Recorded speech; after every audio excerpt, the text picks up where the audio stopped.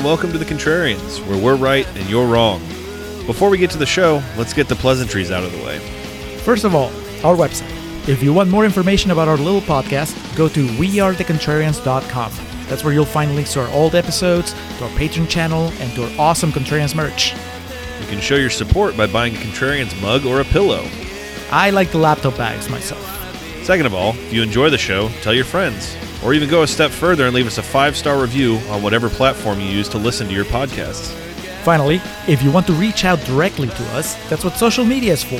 Find us on Twitter and Instagram at Contrarian Prime, or check out our Facebook page at facebook.com/Contrarian Prime. Julio runs our official Twitter account at Contrarian Prime, but if you want to give me a piece of your mind or just want to banter about pro wrestling, you can follow me at Contrarian Alex. That's it. That's our intro. Now, time for the show. This is our lesson.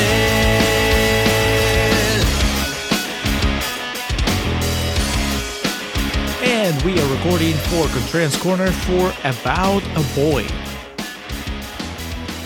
Put this off as long as I could, but we finally have arrived at a Hugh Grant film here, a Hugh Grant vehicle, because as we discussed in leading into this, we've done, was it Cloud Atlas that he was in?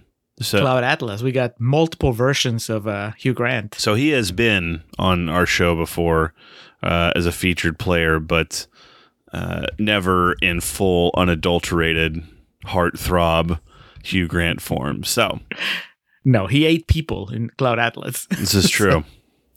So, welcome to the podcast, Hugh Grant, and welcome you, the listening public, to The Contrarians, where we're right and you are wrong. My name is Alex, joined as always by my friend, my cohort, my podcasting brother down the path of the contrary, Julio Oliveira. Julio, dipping our toes back into the romantic comedy field.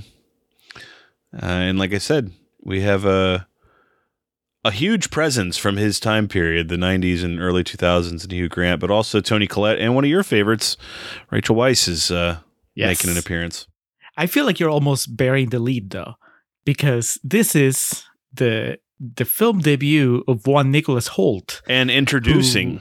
Introducing. I wonder if they knew when they gave him the introducing credit that years later he was still going to be at it. Just popping up everywhere. Infuriating Alex with his success. I mean, it's true, but we'll get to that in the second half. Julio, are you excited to discuss this? This Robert De Niro produced film? I saw that.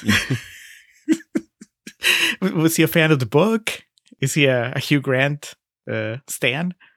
You got to imagine at that point, like, guys like that, their name ends up on shit that they don't know about, like, for years. He just signs stuff. And like early in the morning, he hasn't even had his morning coffee, and his agent's just making him sign stuff. I mean, there's a very real chance he still doesn't know his name is on this movie, but he hasn't even seen About a Boy. He doesn't know who Nicholas Hoult is. Well, for better or for worse, we're here today to discuss this. And Julio, let's just get into it. Why is this on our table today? All right. Well, the patron invasion continues. Now, this is coming from Jamie Russell, who is one of those patrons that has actually been giving us picks from time to time. Jamie, he sent us a little note to be read in Real Talk. So that's what we'll get to, why he gave us this movie. But I don't know that it ever would have crossed my mind to do this movie. Like, I don't think I knew that it was this fresh. It's like 93%. Yeah. Prime Contrarians material. Yeah, that's true. Let me double check on that. But I was shocked to find that. I mean, I guess people were still under the spell of Hugh Grant. Yep, 93%. And it's got that certified fresh logo on it, so you know it's legit. With like 500 reviews. With a conflicting... I think it's like 187. With a conflicting audience score of 55%. Oh, I didn't see that. Mm-hmm. Did it get the tub of popcorn that's falling over? The green tub of popcorn done spilled on About a Boy.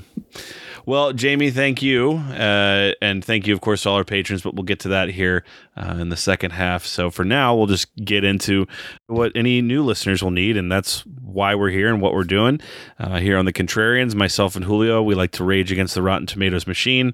That is our battle cry. We'll find a movie on Rotten Tomatoes that is highly rated, and like today's, a lot of time accompanied with that lovely IP, that trademark logo, certified fresh, to let you know it's really good. It's not just good, it's really good. And what we'll do with those is, kind of cut them down to size, talk about aspects of the movie that maybe don't warrant that high rating, be it, bad supporting acting, questionable storytelling choices, poor direction, bad score, bad soundtrack. Grading child performances. Yes, I mean that's one we come back to pretty regularly, and I thank God that Nicholas Hoult provides us with plenty of material for that. But really, whatever we can just kind of latch on to. And conversely, we'll find a movie on Rotten Tomatoes that is lowly rated, one of those nasty green splotches known as rotten, typically about 30% and below. And as you could guess, we'll make a case for the film's positive merit, things that that low rating may not indicate are good. Good supporting acting, great soundtrack, score, cinematography, whatever it takes to say, hey, but this score isn't really warranted. We do this for I always say two reasons. One of them is so Julio and I can have a podcast and meet once a week and talk about movies. But our mission statement boils down to two things. Number one, art is subjective. And if you set your mind to it, you can be as over the moon about something or as downright cynical about something as you want to be. And also, the Rotten Tomatoes system is not inherently flawed, but we find a lot of times people don't always know what that percentage score means. And, that it doesn't always tell the whole story about the movie and some of its quality or non-quality aspects. But this all comprises the first half of our episodes. We call it Contrarian's Corner. Julio, if listeners want to know how we really feel about the movie du jour, the movie we're tackling, in this case About a Boy, they just have to stick around and tune into part 2, the second half of the show. That is correct. Part 2, the aptly titled Real Talk, is where we tell you how we really feel.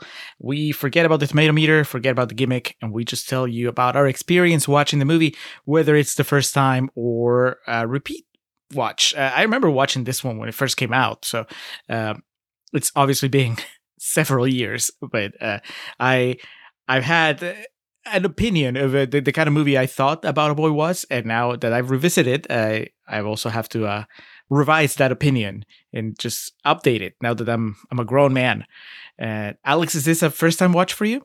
Of course. Why would I have ever watched this movie before? I don't know. Hugh Grant. Toni Collette. I do like Toni Collette and I do like Rachel Weisz, so I can see that. There you go. So we don't know anything about how the other one feels when it comes to About a Boy. I guess we both like American Pie, so that will be a point of discussion going forward. What? What do they have to do with each other? Are you kidding me? Have you done no research, sir? Did you see who directed this movie? No. Oh, it's directed by the Weitz brothers. Okay, well, there you go. Well, I'm glad we cleared that up because I have a quote coming up, I think in Real Talk, that mentions that.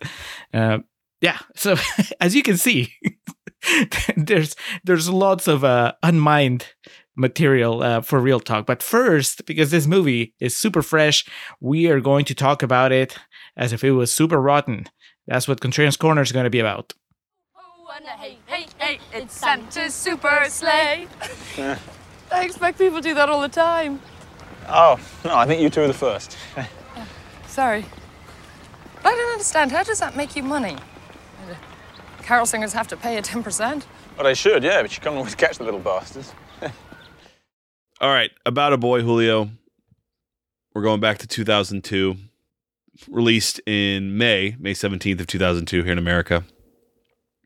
Originally in the United Kingdom, they got the first run of it in April 26th of 2002. Because, that damn Hugh Grant's just so fucking over, and on that side of the world. So they had to get that out for 3 weeks ahead of time. And, joking aside, it obviously paid off because this, on a $30 million budget, made $130 million. So there you go. Based on the book About a Boy by Nick Hornby. 93%. Hit me with some quotes, Julio. What were the critics saying or have been saying for the past 20 years? Okay, out of the sea of red tomatoes, I plucked 4 quotes. We're going to start with Phil Villarreal from the Arizona Daily Star. And he says, about this boy, Hugh Grant, he's quite a formidable comedic presence. He had to. I had to put a pun there. This is not even a pun. It's like a turn of phrase? Yeah. About this boy, Hugh Grant. They knew by now. I mean, I find it hard to believe that this is the movie where somebody went, oh, Hugh Grant is funny. I think that if you find Hugh Grant funny, you find him funny from the beginning, right? I don't know, Four Way into the Funeral. I think that was his big... That was when we were first blessed/cursed with the Hugh Grant persona. I guess so. I was trying to see what he was doing coming into this. Because, he kind of... Like, this is not like Robert De Niro suddenly, starring in Meet the Fockers or Meet the Parents or Analyze This, where it's like, oh, he's dramatic. Oh, it turns out that he can do comedy. It was like Hugh Grant was doing comedies. So Hugh Grant was coming off of 2 weeks' notice with Sandra Bullock and the Bridget Jones Diary the year before, which, if I recall correctly, wasn't that like a smash hit? Yeah. Also, both of them hard-hitting dramas. No wonder Phil Villarreal was like, what? Comedy? Hugh Grant? Mind blown. God, I forgot just the onslaught of his romantic comedies through the 90s and into the 2000s, because Notting Hill was in 99, as was Mickey Blue Eyes. And you want to talk about like the most cliche movie posters you've ever seen. That's like all he put together. His face in front and center, and then his female co-star to the side. Yep, on all of them. All right, well, let's move on to Joe Morgenstern from the Wall Street Journal, who says, About a Boy is better than a feel-good movie. It's a feel-great movie. Genuinely clever, affecting you when you least expect it to be, and funny from start to finish. So, not Goodfellas, but Greatfellas. Okay, I agree with him on one thing, and that is that it definitely takes some left turns, this movie. Just when you think you're settling in and you know what's going to happen, shit gets dark. But that doesn't mean that's good. Yeah. Not every movie can be like Loser and pull it off when you have like suicide attempts or, stuff of that caliber. Next, Harvey S. Carton from CompuServe says, what could have been an unctuous sitcom is instead an earthy, witty, enchanting look at a swinging bachelor who never knew what he was missing. That's almost like what the trailer would say. Yeah, that's the elevator pitch right there. Yeah. Alex, you are a swinging bachelor. I am not a swinging bachelor anymore. But I remember my days as a swinging bachelor, and I would feel a little insulted by this movie trying to tell me that my life is not fulfilling. Yeah. Did you feel attacked by About a Boy? Oh yeah, and this is like one of those hilarious movies. We've argued a lot about. If you go back to our Twilight episode, we read some reviews that talk about all movies these days just vilify having kids as some curse, and this one hilariously so. I don't think all movies do that. I would argue that's not the case, but this one is kind of like, man, look at this guy's life. If he had kids, it would be ruined. Like if he was married and had children, he wouldn't have his fucking awesome modern apartment and his cool clothes and his ability to just go out on the town and whatnot. I know that common wisdom and a lot of people would tell you that lifelong bachelors are unfulfilled and, want more out of life. And, I'm still view myself as a young man, so I don't know if I can speak to that quite yet. But this one vilifies bachelorhood. It's like you need to get out and find someone and have a fucking kid. That's your responsibility, damn it. Advance humanity. Yeah, it's and we'll get into it, but it's just that weird message of, on one hand, you're portraying the bachelor life as being awesome, while trying to tell me that no matter what, it's even better because this guy, no, he's not having as much fun as you think. He's actually deep down, he's really sad and lonely, and needs Nicholas Hoult to really complete him. I'm gonna close with Contrarian's favorite, Ken Hankey from Mountain Express, Asheville, North Carolina, who says, a pretty extreme leap for two guys whose previous idea of both unorthodox and sophistication consisted of utilizing a pie in a way Mrs. Smith never had in mind. You get it, Alex? I do. Because they directed American Pie. Yeah, I mean, there's nothing wrong with making 2 movies that made a shit ton of money. So, But well, I mean, I don't remember. But did they advertise this as from the directors of American Pie? I would highly doubt it because this is a PG-13. It's like the death sentence poster from the directors of American Pie comes a story about love in all the wrong places. Every time Hugh Grant goes to the kitchen, you start wondering what's going to happen. Well, those are the quotes, Alex. The table is set. Take us to Concern's Corner. In my opinion, all men are islands. And what's more, now's the time to be one. This is an island age. Will Freeman lives a carefree lifestyle without any responsibility or commitments thanks to royalties left to him by his father's successful Christmas song. Will joins the Single Parents Alone Together, SPAT, community group under the pretense that he is a father to an imaginary kid. Ned is the name of the kid, but instead aims to meet single mothers. Will meets Susie, who he is attracted to, but also meets Marcus, the socially awkward son of one of Susie's friends, unexpectedly on a planned playdate. When Will and Susie take Marcus home, they find Marcus's mother, Fiona, who suffers from bouts of depression, has attempted suicide and rush her to the hospital in time. Now, this sounds like a great time at the movies. Yes. This is directed by, I don't know, somebody that's just one of those hard-hitting... Michael Haneke. Michael. Yeah, I mean, why not? Sidney Pollack. Yeah, I mean, I'd watch it. Yeah, it's just not... But then they tell you, oh, but it stars Hugh Grant. You're like, wait, what? You're catching me off guard here. What the fuck's going on? So, Universal Signature to start it. Always got to call that out. I thought I started the wrong movie when this came on because we just get the audio of an episode of Who Wants to Be a Millionaire. It's like Slumdog. Did we watch? Did I pick the wrong movie? What does that do for you when you hear Who Wants to Be a Millionaire? Because that's not a thing anymore. Right? I mean, if it's still that's not.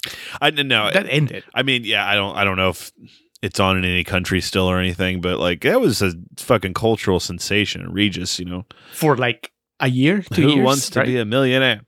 But yeah, I mean, I think of Regis, and I'm always going to think of Slumdog now. The acceptance I had that's a good movie when we recorded our episode on that. So what you're saying is this is just a cheap trick from the Weitz brothers to get on your good side. I guess, yeah. It's the British version, and like, there's really not enough time to fixate on it because you're beaten over the head with the fact that this movie is going to feature a Hugh Grant voiceover, which is this movie is just like, if you put on paper these names and this, the shoestring premise of this, it's just all the shit people would start yelling at the screen. All right. Or the blackboard, excuse me. All right, Hugh Grant has to do a voiceover, but then when the kid comes in, the kid does a voiceover. All right, it's a whole fucking stockpile of cliches. Can this kid sing? Doesn't matter. Make him sing. It's even funnier if he can't. So, yeah, the parts are there. We get the introducing Nicholas Hoult, and I'd say, do we have to? A chill goes down your spine. Can we put him back? I think we because most episodes you will do the disclaimer and I will join. We are like, you know what, we're not gonna get actors. I mean, they have it hard enough to begin with. We're not gonna harp on them, whatever. But I think that we have a nice out in this case because we know Nicholas Hoult grows up to take over Hollywood and become an X-Men and so on. So I think it's okay to pick on him a little. That fucker. He's one of those actors that there's a separate Wikipedia page just for his performances. So fuck him. We can be mean to him all we want. Anyone who is in Dark Phoenix is not a sacred cow, and I'm sorry that includes you, Mr. Fassbender. Yeah. Holt has X-Men money to burn. So this movie, it does kind of something that I don't miss in movies. The pendulum doth swing when it comes to filmmaking in movies, and I think we've gone to the extremes. And now I think there's this craze of demonstrating that people with kids can still have fun lives.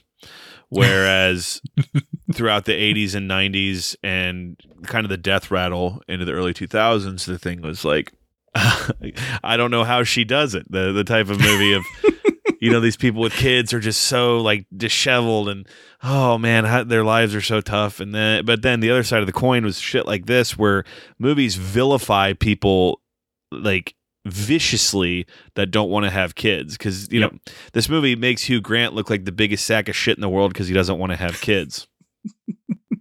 Dude, but the worst part is that this movie is basically those people, because those people exist, the people that just won't back off when you tell them that you don't want to have kids. As somebody who proudly and loudly proclaims that I don't want to have kids, like both me and my wife decided that a long time ago. And I would say 75% of the time, that statement, and it's not like we, go looking for it, but whenever somebody asks and we're like, no, I don't really want to, I would say 75% of the time, that statement is met with disbelief and just kind of this eye roll as in like, oh, you don't know what you're talking about. Yeah. And that's what this movie is. This movie, it's the essence of that. It's stretched over 90 minutes, 100 minutes. It's a movie that is 100% convinced that anybody's life is automatically improved if you have a child being part of it. But they don't even like show that well, because like all of the shots of Hugh Grant's apartment, it's like, God, this dude's life is awesome. And then, Toni Collette and her house is like a fucking mess. But I do, I don't know. I used to think it was cool or like kind of fun to hold babies when I was younger. But now like I related to Hugh Grant so much when they just like hand this baby to him and he's holding it like, you would hold like a plant or like how you would hold like a pot roast or something that you're getting ready to put into the oven or the skillet. But he, the movie, this part here in the beginning where his friends try to make him a godfather for their baby, he rightly says, I'm the worst possible option for that. But then the movie tries to make him like the bad guy for that. Well, yeah, because the movie has to push it. They can't just have it, him saying, hey, I'm not a good idea. It's not a good idea. I'm not a good candidate. But then he goes on and rambles on about how, like, when that little girl grows up, he's probably going to try to hook up with her. And it's like, dude, come on. Quit while you're ahead, Hugh. Yeah. I can relate to some of it because this thing of just like not wanting to have kids and then him figuring out that like single moms are perfect for the bachelor life. He's like passionate sex and then, inevitably they're damaged somehow and then you kind of get in and get out. And I'm like, man, he has not watched Jerry Maguire. I get that, Hugh. But it's a different era, man. Imagine if like something like this was released now and we were supposed to find this funny. This guy's like manipulating and taking advantage of these women, and it's supposed to be charming what he's doing because we know he's going to learn his lesson in the end. This is why romantic comedies by and large don't exist anymore, because as many great romantic comedies as there have been, by and large the tropes in them are fairly problematic and don't hold up to modern scrutiny. Yeah, I think that Hugh Grant maybe makes it 30 minutes before being completely canceled, and that's the end of the movie. Single mums. Why hadn't anyone told me about them before? Passionate sex, a lot of ego massage, and a guilt-free parting. And there must be thousands of them just waiting for a nice guy to sleep with and break up with. Fabulous, sexy, gorgeous single mums. I guess the Wise brothers and Nick Hornby, they're fans of Fight Club because he does. Can't wait to see where this goes. Because he infiltrates the support group. Like Edward Norton infiltrates the support groups in Fight Club. Now, Norton's not trying to hook up. Norton's just trying to find peace of mind. But here, he infiltrates the single moms group. And there's this whole sequence where he's just there faking it and making up stuff. And then the worst part is it works. I thought that this was going to be something that proved that, oh, man can be so stupid. He thinks that this is the perfect way to pick up single moms. And God damn it, he picks up a single mom. That is the fantasy of this movie, is that he's smarter than women, as we know and always trumpet. It's not the case. Women are by and large more intelligent than men.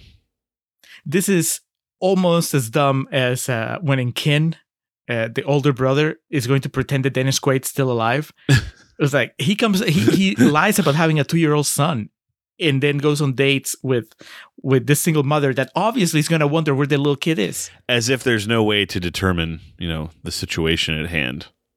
All he has to do is buy a car seat and put some potato chips on it. That's it. Marcus, Nicholas Hoult, appears, and when it's his part of the story, he does the voiceover versus Hugh Grant, and it's just so impish and whimsical. And we're introduced to Toni Collette, who plays Fiona. She's the single mother of Marcus, and despite getting a prominent billing in this, I still can't help but feel they could have gotten more out of Toni Collette, because as we read about, she attempts suicide, and then she's just kind of out of the movie for a while, and then has like 3 scenes throughout the remainder of it. And again, this is Toni Collette we're talking about. So I feel that we could have spent less time with this dude hanging out with a little kid and figured out a way for Toni Collette to have some more screen time. I think the problem is that when she comes in strong. And the movie can't handle that. It's weird. I don't know how you make this work, Alex. Toni Collette is a great actress, but this is mostly pitched as a comedy, and most of her scenes are just very dramatic and sad. And, there's a woman that's dealing with some heavy shit, and she tries to kill herself. And I don't know how you fix it. Like, as far as the structure of the movie, right? You're having fun. You're just following Hugh Grant's fluffy adventures, and then everything comes to a screeching halt when Toni Collette is there. Because this movie, as dumb as it is, at least it kind of knows that there's no easy fix for the Toni Collette problem. It's like she's depressed. She's suffering from depression. That's Hugh Grant can't fix that. And for all its missteps, the movie at least acknowledges that. But the problem is that that's still there. It's part of the movie.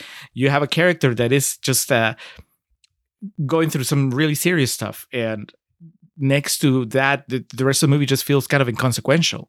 Yeah, she does have depression and attempts to take her own life. And it's a bit of a tone shock for this. You remember when movies like that ended up having a light and fun tone would just like haphazardly introduce some insane aspect to it that involved death or mortality in some way.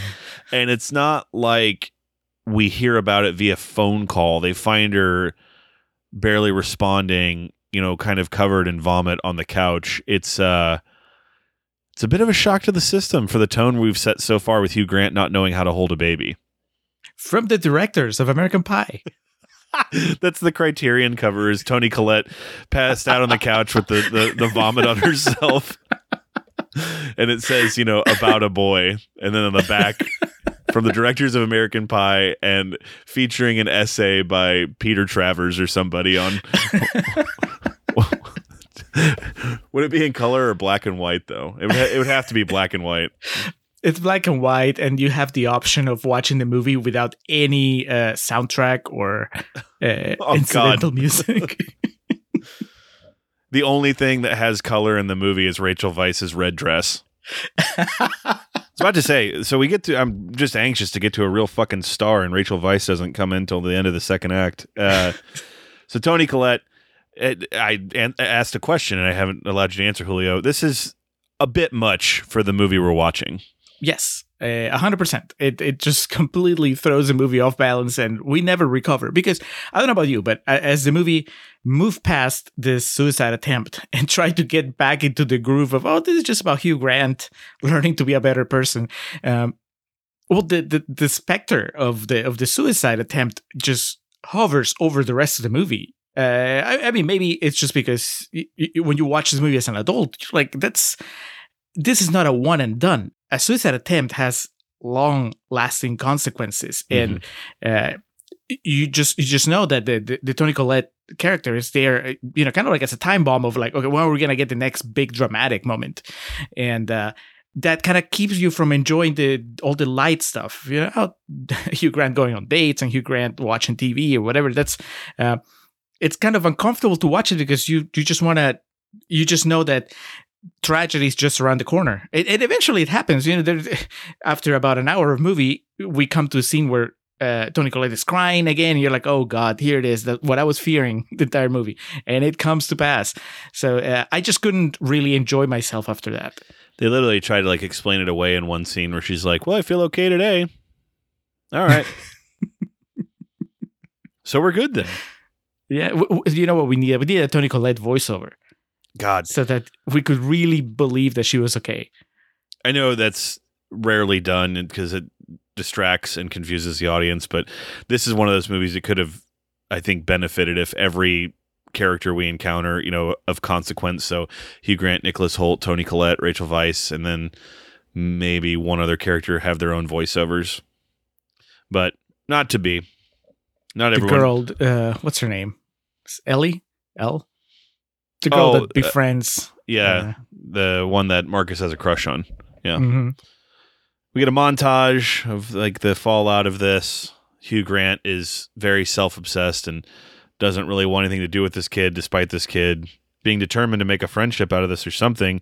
He eventually gets Hugh to agree to go on a date with his mom. It's clear there's nothing between them, but this kid thinks he can just kind of will it into existence. If he says it enough, it'll come true that Hugh Grant will become his stepdad, or that Will just be around in his life more. That's his plan, to cure his mom's depression. Get her to date Hugh Grant. I mean, I could see Solid plan. Could work. It could work. In an interesting scene, and I think that's about the nicest way I can put it, we learn that Marcus and his mom Fiona's song is "Killing Me Softly," which of course would go on to define the Fugees in some ways. And much like me watching this, Hugh Grant's like, "What the fuck is going on?" Were you expecting? I guess it's a double whammy that comes at you really fast. Because I was gonna say, were you expecting to hear Nicholas Hoult sing in this movie? And he sings a lot, but also Toni Collette. This is the only time that she sings in the movie, but it's not good. It was disappointing. I am so used to just, I guess, holding Toni Collette to this pedestal of excellence in everything she does. And I know she's probably intentionally being bad, because that's the joke. That's pretty cringy that they're singing. But I don't know. I didn't need that. I think that it would have been okay if it was just a kid singing. When you add Toni Collette to the mix, it's just too much. I heard he sang a good song. I heard he had a style. I knew, of course, that the song couldn't last forever, that I'd soon be at home, tucked up in bed.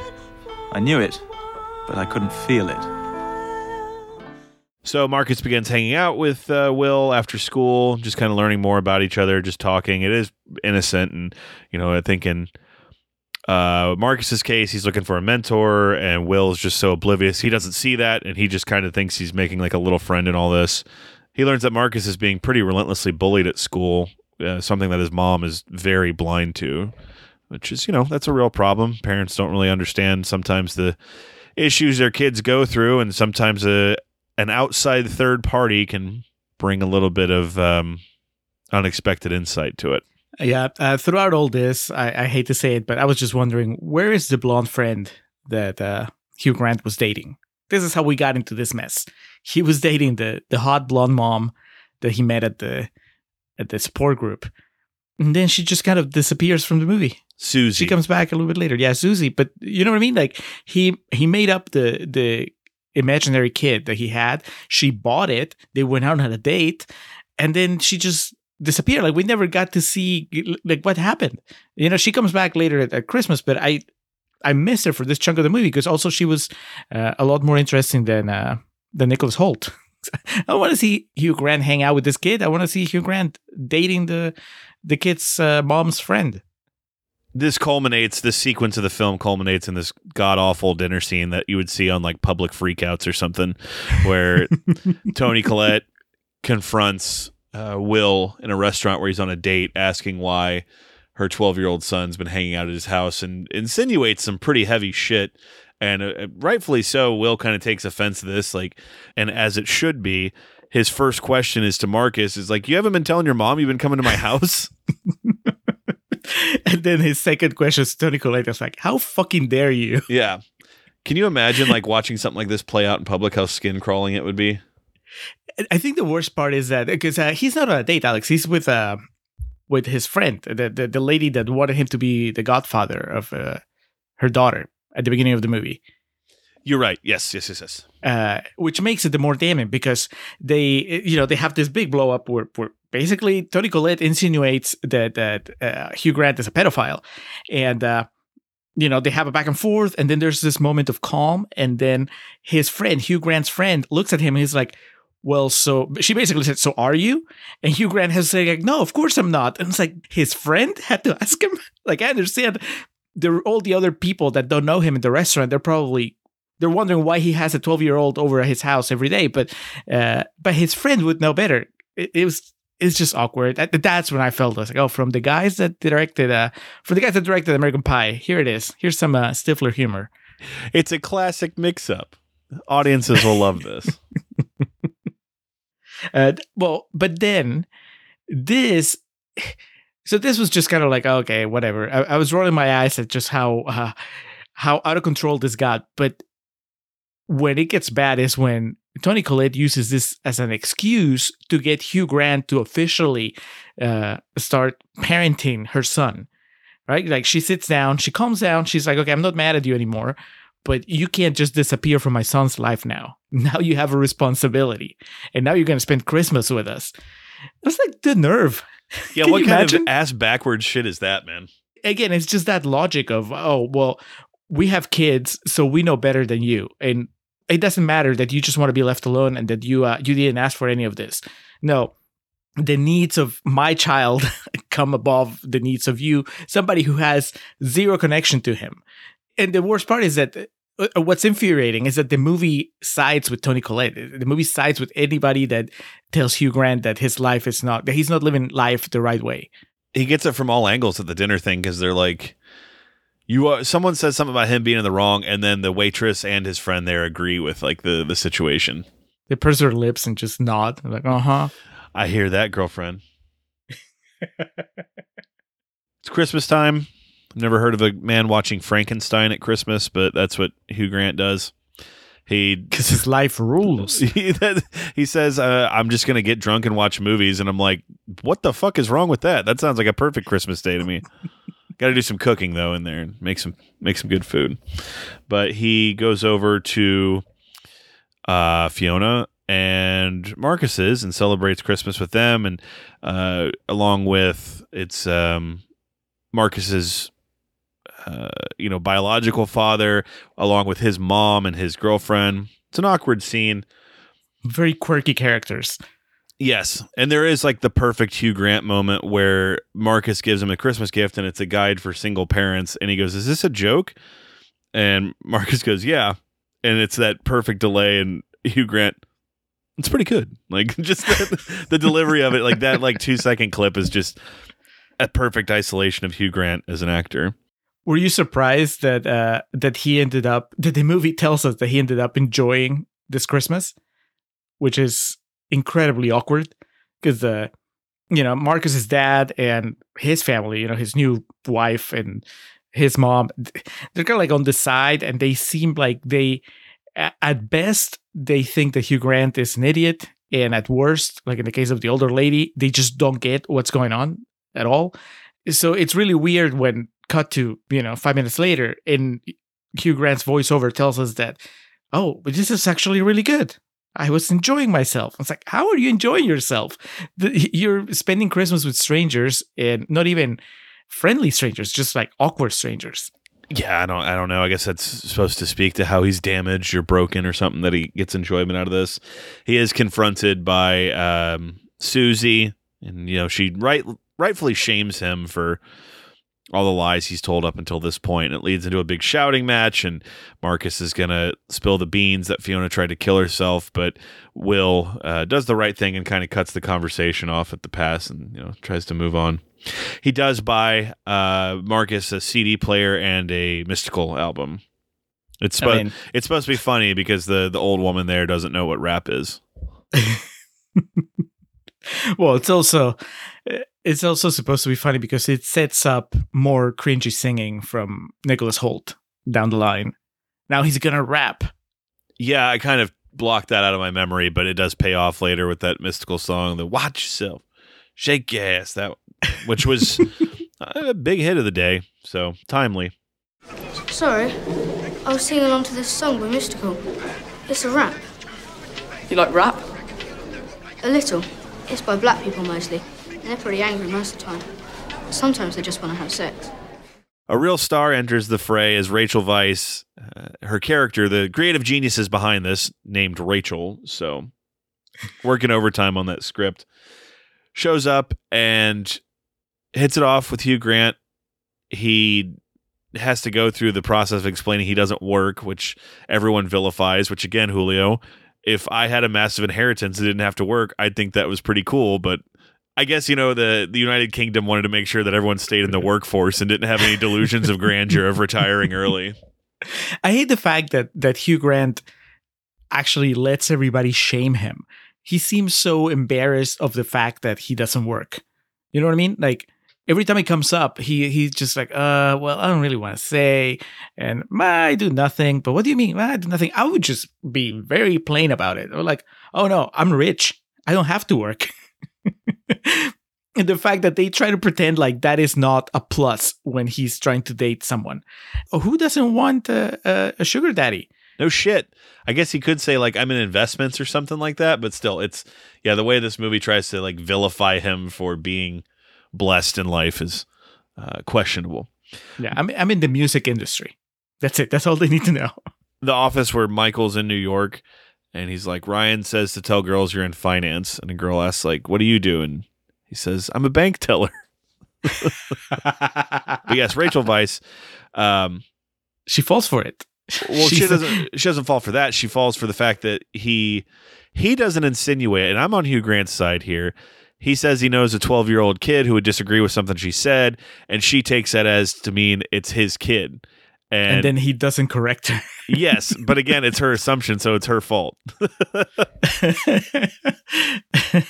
I think that maybe Hugh Grant crosses a line when he actually recruits Marcus to pretend to be his kid. Oh, dude, yeah, I kid. That's the one part. It was a bridge too far, and it's like, that's the part of the movie too that they don't overtly vilify him for. It's like he's lying to this woman about having a kid, which he's done. But isn't he adorable? But yeah, because the voiceover tells us that he's falling in love. See, and that's the thing. It was kind of funny when he did it in the beginning because there was no kid, and now he's just pretending this kid is his, and it's like, oh, isn't that cute? He has learned nothing. It's been an hour and 10 minutes, and he's learned nothing. Real talk in Trans Corner. Rachel Weisz is gorgeous. I think that the biggest problem in the movie now is that once she shows up, you just want her to stick around for the rest of the movie. And the problem is, Hugh Grant's going to fuck it up. Typically the case with anything Rachel Weisz is in. And she's kind of intermittent here. It seems like one of those movies they had her for 4 days and they're like, all right, we got to figure out what to do. We mentioned the kid rapping. Julio, is the Ellie character consequential enough to bring up? Because there's this girl that Marcus has a crush on in school, but in the end it turns out to just be a friendship. So why? Well, it's consequential, I think, because it illustrates the bigger problem with the Marcus character and Nicholas Holt's performance and just this misunderstanding, I think, that the movie has. The movie overestimates how much people would find Marcus amusing, like somebody that you want to spend time with. He's a kid to begin with, but the movie's trying to tell us that, Hugh Grant would willingly hang out with him.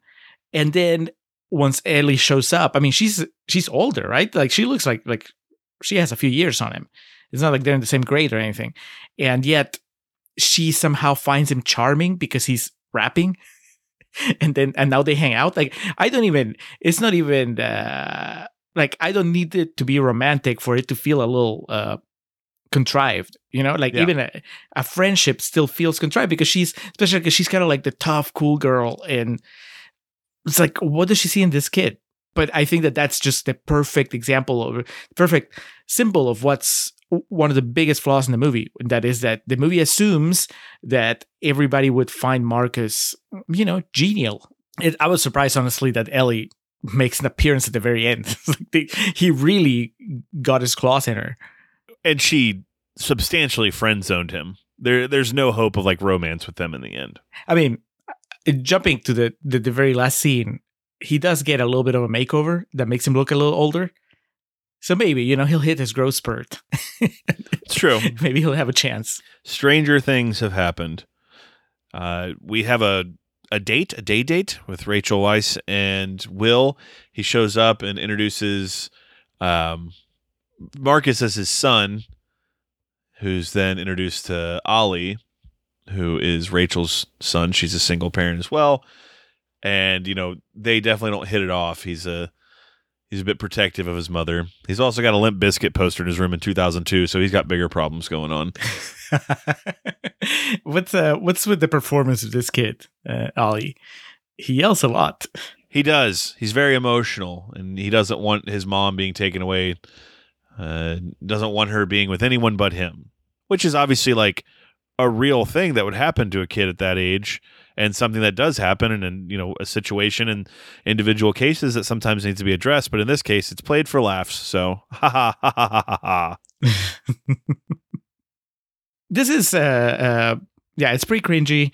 The voiceover. Thank God for the voiceover, because otherwise we wouldn't have figured out that Hugh Grant has the hots for Rachel Weisz. It's weird that he starts having these thoughts about how he's becoming more like Marcus. You know what I mean? Like, because the voiceover tells you. Yeah, that's what it leads into here, is him learning from this kid, and you get these long contemplative, staring off into nothingness shots of Hugh Grant, and then this is where he realizes he needs to come clean with Rachel Weisz, correct? Yes. Terrible idea. I mean, no, I take it back. It's not a terrible idea. It's terrible execution. Like the way he comes clean it leaves a lot to be desired. Yeah, they have dinner, right? And he explains, I'm not his biological father, but I also don't live with him.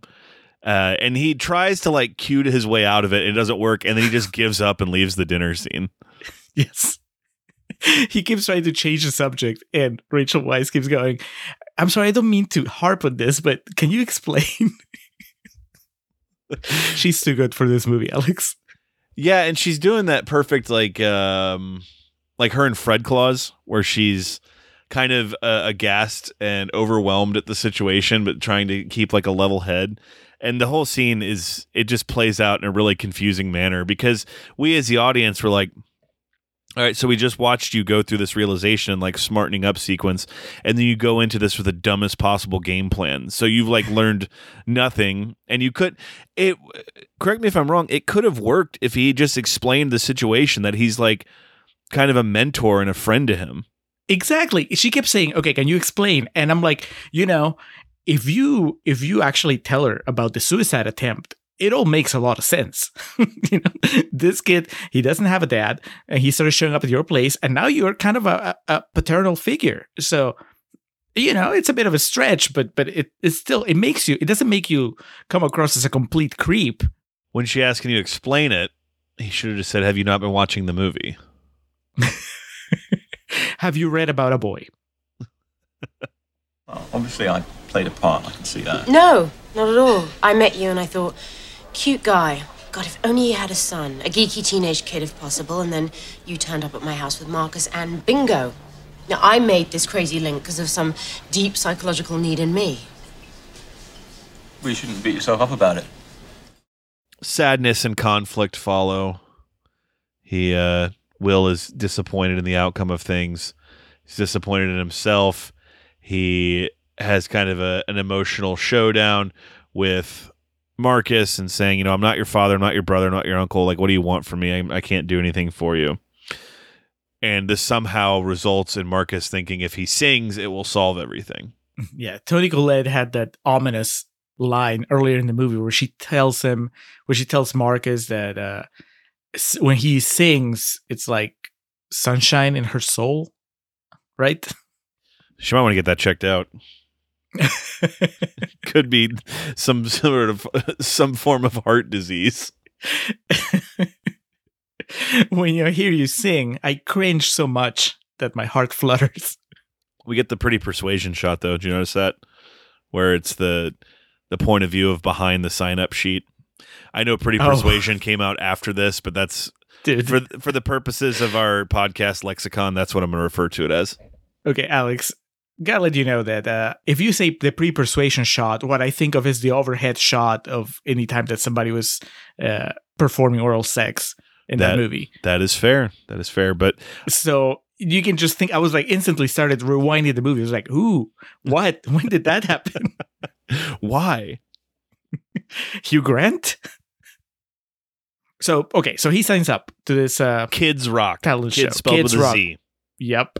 Did your heart sink when you realized where the movie was going? When you realized what the climatic scene was going to be? Yes, and it still was worse than I thought it was going to be. Did you know he was going to sing Killing Me Softly? I assumed, because that's his and his mom's song. Well, he could have rapped.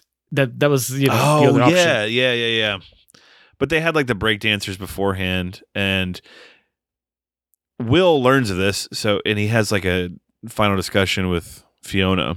It's like, we need to, don't try to kill yourself again. Can you fix your depression, please? Yeah, an oversimplification. And, we need to be there for Marcus, who's about to commit social suicide. So they both go to the school, and within 30 seconds, this is where Fiona learns that she's been wrong the whole time and she's a bad mother and that Will has been right and everything he's saying. They get there, and the boy who's going to perform with Marcus backs out last minute because he knows he's going to get chewed up by the crowd. And the crowd starts doing the slow clap to like urge him on to take the stage. And then Hugh Grant shows up, and they have like this maybe like 3-minute back and forth, and the crowd is clapping the entire time. Like they're not stopping. And he's just explaining, like, you can't go out there and do this. He's like, but I want to. And so there's an old guy, I guess he's a teacher, who is taking this very seriously. Like, he really cares about this talent show. Yeah. Like, I was glad when Hugh Grant told him to fuck off. Bugger off. Yeah.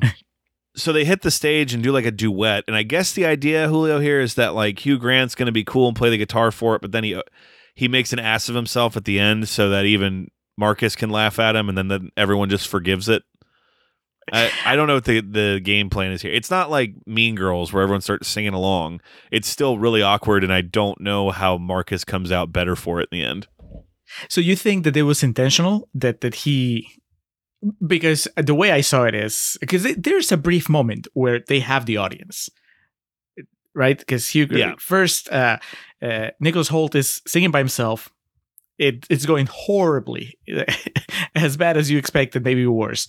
And then Hugh Grant joins him, and you get closer to people, and they're like, "Oh, this is cute." He's playing the guitar. And then he starts singing along. Then they hit an end point, and people are about to clap. Nicholas Hoult starts bowing, and then I felt that Hugh Grant was just caught up in the emotion of the moment, and he just kept singing, not as a plan to, make Marcus look cooler, but just because he became that was his transformation into Marcus was completed, and he became a complete dork. He closed his eyes, Alex. He just stole fucking Nicholas Holt's heat. He was just like, all right, this is my moment now. Either way, I don't know how it's a happy ending. Yeah, I mean, it's not even like Hugh Grant was a great singer. He was better than Nicholas Hoult, but that wasn't like a musical performance for the ages. No. And it doesn't even have like that everyone joins in and like, really feel good moment. I don't know. The only moment that you get is the best part is the Rachel Weisz's close up. I guess she forgives him because he can play the guitar. Obviously she does, because it flashes forward to the next Christmas and they're an item, and he's, entertaining the idea of marrying her, and everyone's there as a big happy family. And then my notes say, oh, fuck off, because the last shot of the movie is Nicholas Hoult looking into the camera and smiling. It's true. His voiceover is something about how, like Bon Jovi said, no man is an island. And then he smiles because he knows that we're onto him. Freeze frame. Dude, it's just so... So that's the message of the movie. The message of the movie is, I don't care how super awesome your bachelor life is. You may have all the money in the world and all the gizmos, and you can date a different woman every day. Have no worries. But you know what? That does not compare to your house being crowded with strangers and their kids who are going to be constantly judging you and nagging at you and asking you when you're going to get married and when you're going to have kids of your own. God, what a nightmare, dude. But that's supposed to be the happy ending. Is Nicholas Hoult looking at the camera at the end, just him kind of being complicit and being like, I know this is bullshit, but you sat through the entire movie? I don't know. I just know it annoyed me. I was like, man, and you're going to be around forever now. I got to deal with you. Who the fuck do you think you are? Macaulay Culkin? Who do you think you are? Eddie Redmayne? There's two of them. They are the same people. And there's two. This could have been Eddie Redmayne, just all the same. Just put a really bad bowl cut on him. And yes, we have reached the end. Get all these fucking people out of my apartment. I want to be alone. A man can't be an island, damn it. And that's it. Let's go to real talk, Alex. Let's see what we really have to say about Mr. Hoult, Mr. Grant, Miss Collette, and Miss Weiss. Weiss without a T. There's no relation to the directors. Let's do it. Strumming my pain with his fingers. Singing my life with his words.